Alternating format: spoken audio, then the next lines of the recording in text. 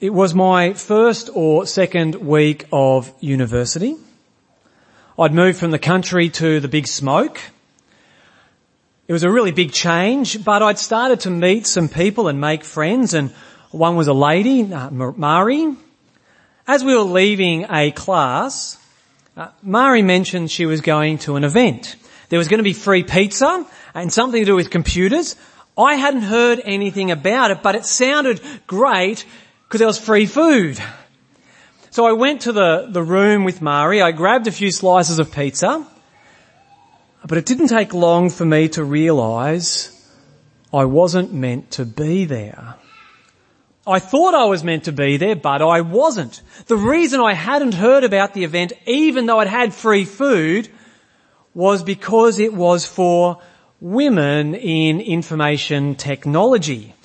It was designed to help female students find their way in a field where they were outnumbered by the blokes. I felt pretty foolish, thinking I'd belonged, but realised I wasn't invited. Have you ever found yourself somewhere you thought you belonged, but you actually weren't part of the community? You actually hadn't been invited. Today we're going to meet a bunch of blokes who thought they were Christian, but they weren't. Is this going to be an awkward moment for them, or will they be welcomed in? Today we're following Paul and his mission team to two big cities, Corinth, which is in modern-day Greece, and Ephesus, which is in modern-day Turkey. So we're picking things up. Paul's been in Greece. He's been in ancient Achaia. Last week he was in Athens, the centre of culture and philosophy. And now he heads west to Corinth, the centre of trade and money. In Corinth there are three phases to Paul's ministry. Phase 1, Paul joins up with some refugees. Aquila and Priscilla, a married couple who fled Rome. They're ethnically Jewish, they're followers of Jesus, and they partner with Paul to bring the gospel to Corinth. So please open up your Bible, Acts 18. We're going to read from verse 1. Acts 18 and verse 1. After this, Paul left Athens and went to Corinth. There he met a Jew named Aquila, a native of Pontus, who had recently come from Italy with his wife Priscilla because Claudius had ordered all Jews to leave Rome. Paul went to see them, and because he was a tent maker as they were, he stayed and worked with them. Every Sabbath he reasoned in the synagogue, trying to persuade Jews and Greeks. So phase 1, during the week, the three of them make tents, earn some cash, and on Saturday they go to the synagogue and Paul proclaims Christ. Phase 2, the team grows. Silas and Timothy, last we heard, were up in Berea, but now they join Paul, Aquila and Priscilla in Corinth. And with 5 of them on the team, 4 of them work through the week. And this means Paul can spend every day telling people about Jesus. Verse 5. When Silas and Timothy came from Macedonia, Paul devoted himself exclusively to preaching, testifying to the Jews that Jesus was the Messiah. All right, let's press pause. We see here something of how Paul operates. If necessary, he makes tents to put food on the table. But when possible, he's freed from that to focus on the work of the word. It's pretty amazing, isn't it? Imagine if we had this kind of ratio today. If for every 4 wage-earning Christians, 1 other Christian could focus on the work of the word. Missionaries, chaplains, ministers. Alright, so we've seen partnership and the gospel preached in Corinth. But soon enough, opposition begins and then grows. First, Christians are kicked out of the synagogue.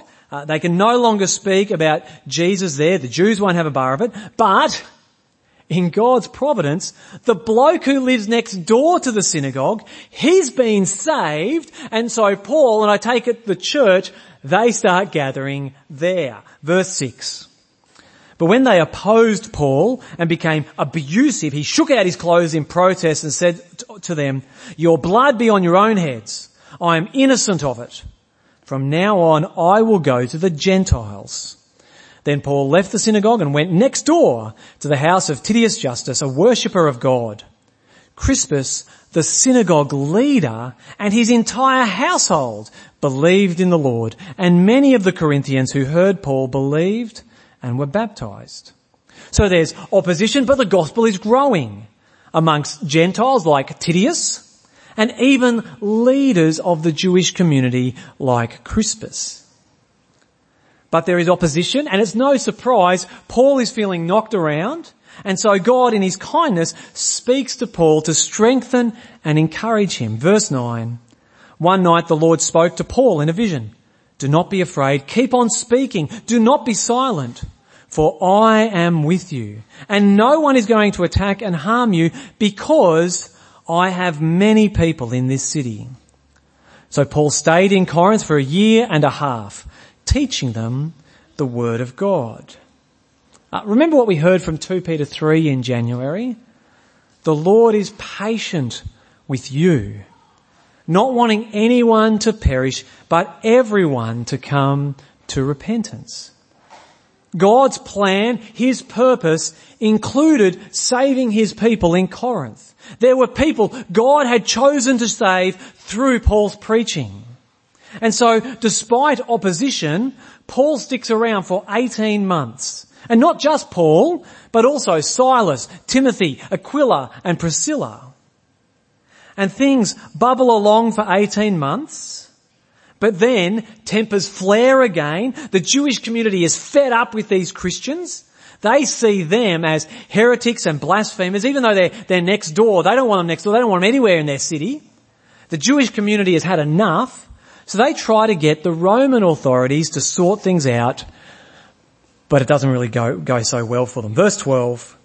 "When Gallio was proconsul, some kind of governor of Achaia, that's the region, the Jews of Corinth made a united attack on Paul and brought him to the place of judgment. 'This man,' they charged, 'is persuading the people to worship God in ways contrary to the law.' Just as Paul was about to speak, Gallio said to them, 'If you Jews were making a complaint about some misdemeanor or serious crime, it would be reasonable for me to listen to you. But since it involves questions about words and names about your own law, settle the matter yourselves. I will not be a judge of such things.' So he drove them off. Then the crowd there turned on Sosthenes, the synagogue leader, and beat him in front of the proconsul, and Gallio showed no concern whatever. Not sure why Sosthenes cops it. As the synagogue leader, I doubt he's a follower of Jesus. Maybe the mob is angry because it was his idea. Hey, let's get Gallio to sort this out. And now that's backfired, and so he cops their wrath. This event seems to be the trigger for Paul, Priscilla and Aquila to leave Corinth and head over to Ephesus. So 3 stages in Corinth. Stage 1, tent making. Stage 2, full-time ministry for Paul. Stage 3, growth in the gospel, but also growing opposition. Now over to Ephesus. Ephesus is also a large commercial centre. We'll zoom in on Ephesus. Paul doesn't stay there for long. He's intent on getting back to his sending church in Antioch.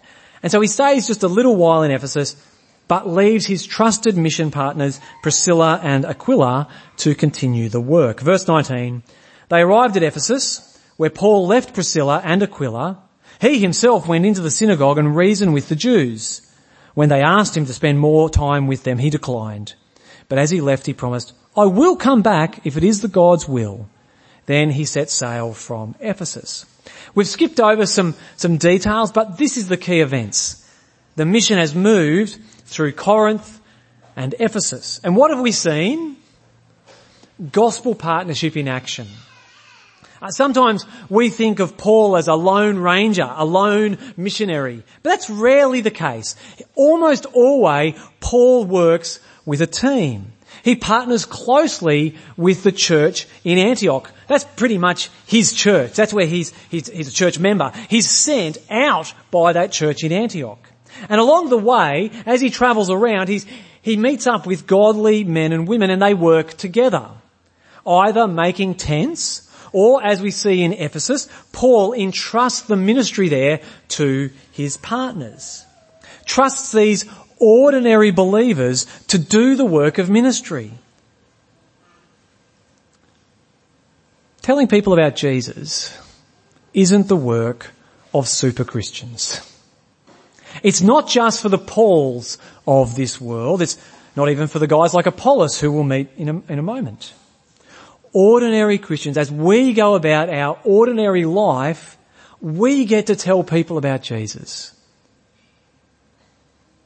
And so we're going to see that as our focus returns back to Ephesus.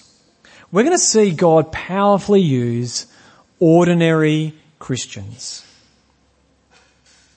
So while Paul is visiting Antioch and encouraging other churches in that part of the world, big things happen in Ephesus.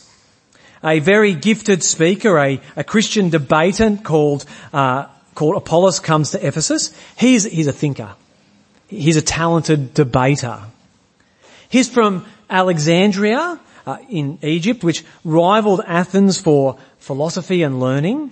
He's ethnically Jewish, but most likely very influenced by Greek culture and learning. He's a Christian who knows the way of the Lord Jesus, and like Paul, he takes the message of Jesus to the synagogue. Verse 24. Meanwhile, a Jew named Apollos, a native of Alexandria, came to Ephesus. He was a learned man with a thorough knowledge of the Scriptures. He had been instructed in the way of the Lord, and he spoke with great fervour and taught about Jesus accurately, though he knew only the baptism of John.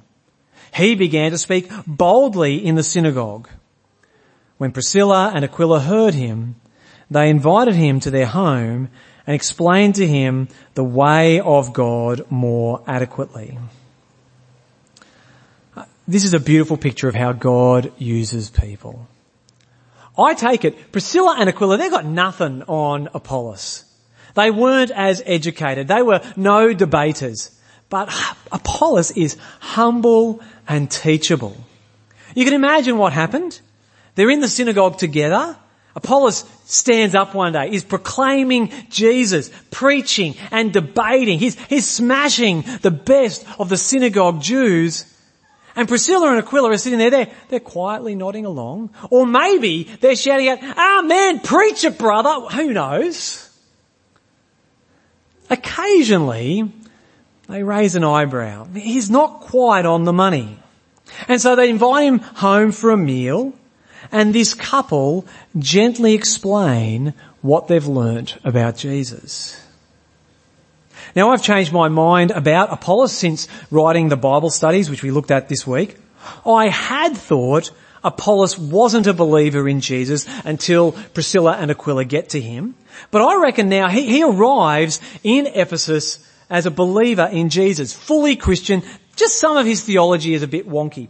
The reason I think he's a believer because is, verse 25, he knows the way of the Lord accurately. And he speaks with fervour. If you look at the footnote for verse 25, a more literal translation is with fervour in the Spirit, which every other time we read that phrase in Luke, it means the Holy Spirit is empowering the gospel to be proclaimed. So he's a Christian, but he's a bit wonky. Where is he wonky? It's something to do with baptism. Maybe he thinks baptism is a ritual you must perform in order to earn God's forgiveness, instead of a sign and seal, a proclamation of God's promises. Maybe he thinks baptism is something we do for God, not something God does for us. Maybe also, if he only knows John's baptism, maybe he thinks Gentile Christians have to obey the Jewish law. So it's something like that. We don't really know. But what I love about Apollos, it's not his debating skill, it's his humility. Apollos is the megastar preacher, but he's willing to learn from ordinary believers, to listen to Priscilla and Aquila, And I take it by the way Luke puts Priscilla's name first, she's the wife, I take it she's the primary teacher. They're doing it together, but she is primary. In her home, one-on-one, teaching God's truth, or really two-on-one. And it's worth noticing things like this because we live in a world where people will accuse God of being sexist. But it's not true. Women aren't left in the background, in the kitchen, but like Priscilla, they are used by God. Used by God to grow and improve the gospel ministry of Apollos. Humble, gifted Apollos. And we also see Apollos' humility as he gets on a boat and heads back over to Achaia, to Corinth. He doesn't go off on mission on his own bat. He doesn't think, oh, great idea, I'm going to go over to Corinth. No, he humbly submits to the church.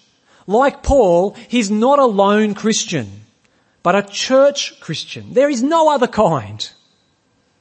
He only goes with the encouragement and support of the Ephesian church. Verse 27. When Apollos wanted to go to Achaia, the brothers and sisters encouraged him and wrote to the disciples there to welcome him. When he arrived, he was a great help to those who by grace had believed. For he vigorously refuted his Jewish opponents in public debate, proving from the scriptures that Jesus was the Messiah. So that's Apollos. And with Apollos in Corinth watering the seeds Paul and the team planted, Paul finds himself back, as God wills, in Ephesus. And when he gets there, he finds a bunch of people who think they're Christian, but they're not. So verse 1, we're up to Acts 19 now and verse 1. While Apollos was at Corinth, Paul took the road through the interior and arrived at Ephesus. There he found some disciples and asked them, "Did you receive the Holy Spirit when you believed?" They answered, "No, we've not even heard there is a Holy Spirit." So Paul asked, "Then what baptism did you receive?" "John's baptism," they replied.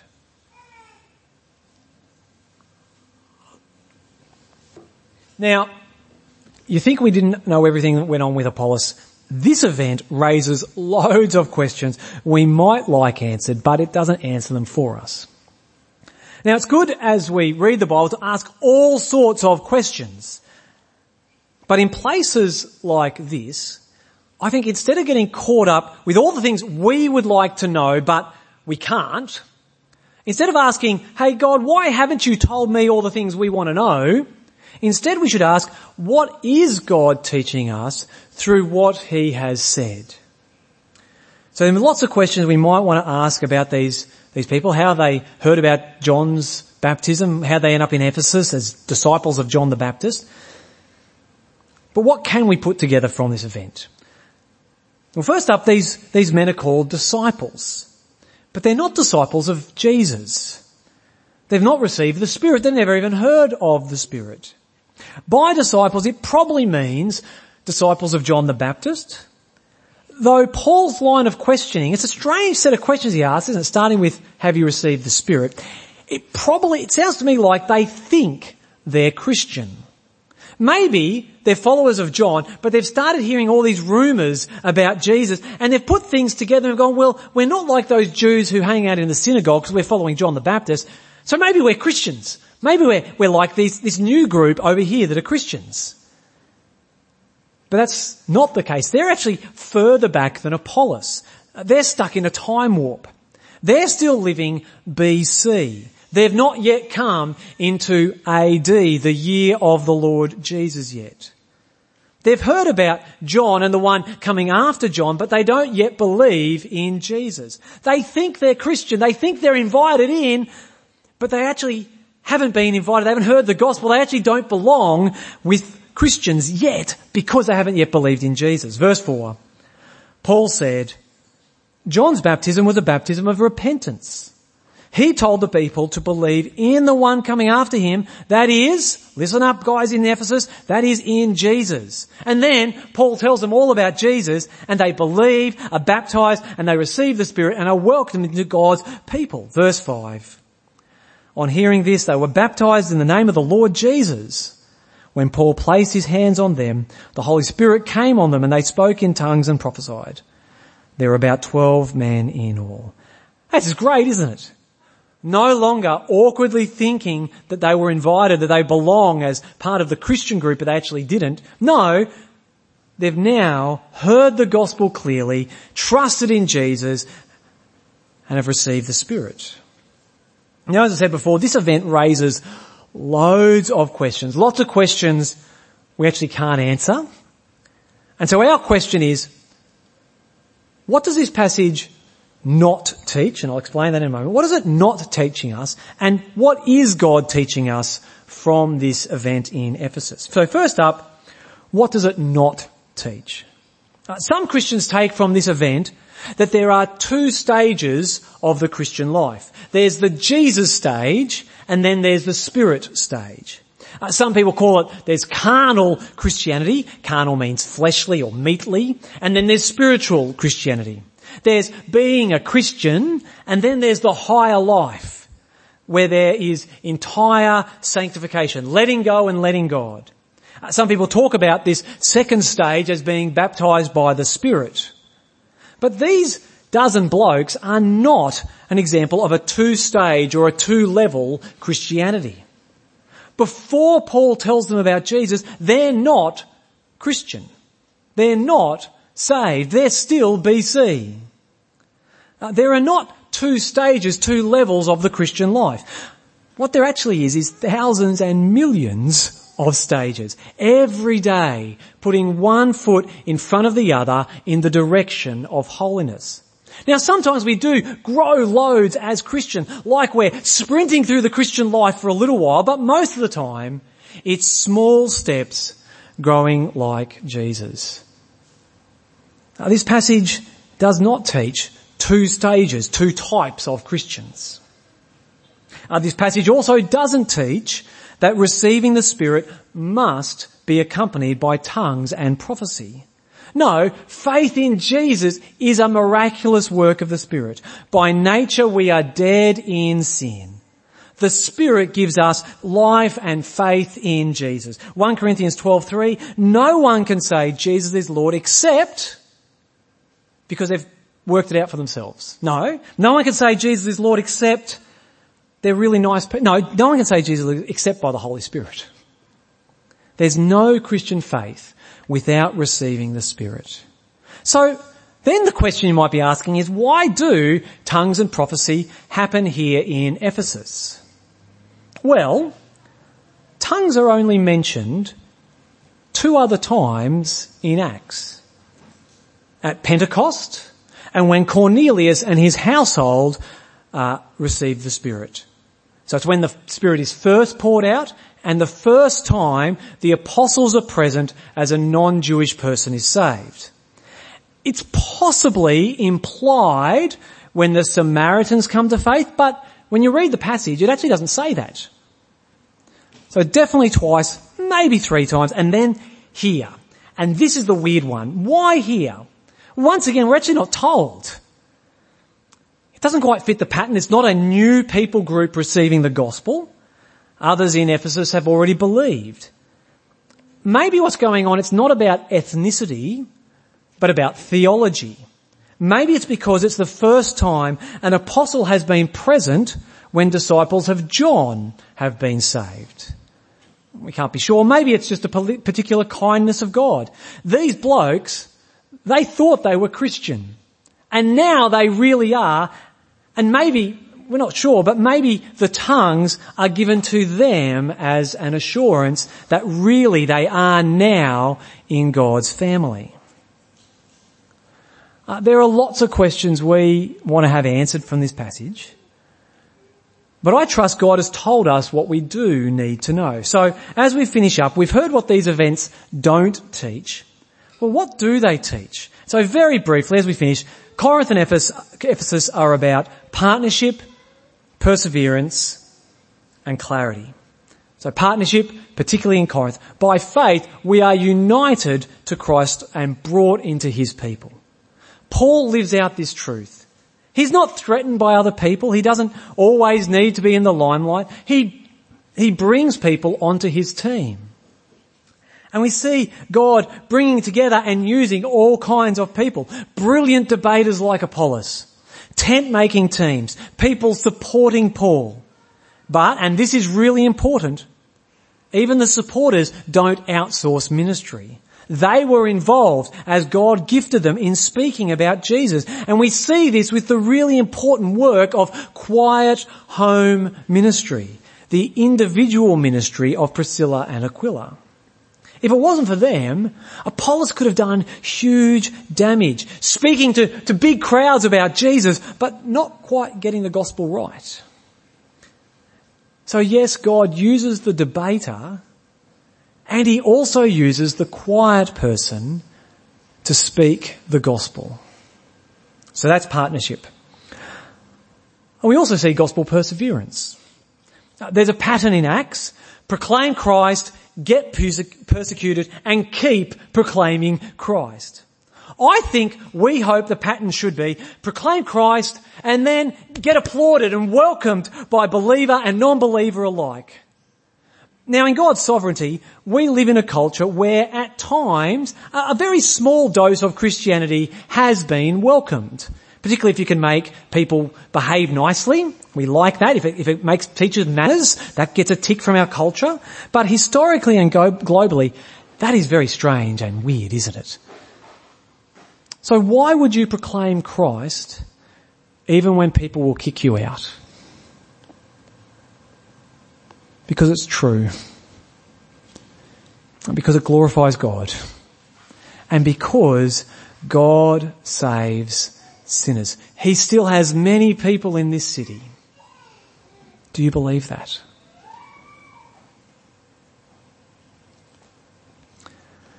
So perseverance, partnership, finally, we need to be clear on the gospel.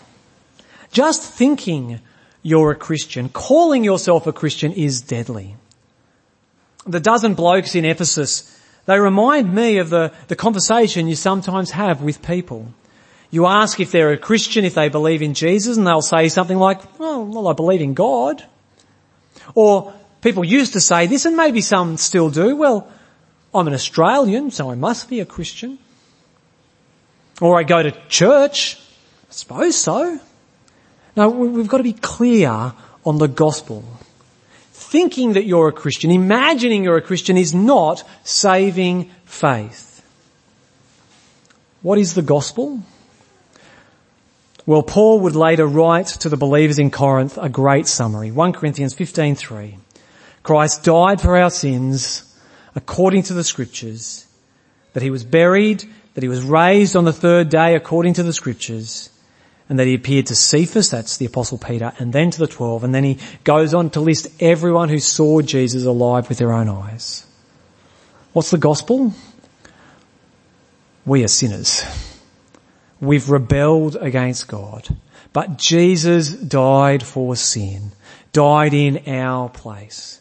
He rose again, so everyone who trusts in him will be forgiven and raised to eternal life. Do you believe this? Will you receive Christ? Because whoever does, they belong to Jesus and belong to his eternity. Let's pray. Our Father God, please grow us in our gospel partnership. Help us partner as a church to proclaim Christ, whether that's in public debate or in private, one-on-one conversations. Dear God, grow us. Help us to know you are the God who saves. And just as you saved in Corinth and Ephesus, help us know you will be saving people in our region. Strengthen us to persevere through opposition, hardship, and persecution. And help us hold fast to the true gospel, to be clear on the gospel. If we've been thinking we're Christian but today discovered we don't know Jesus, please pour out your Spirit, open hearts, that we might trust in him. We ask all these things in Jesus' name. Amen.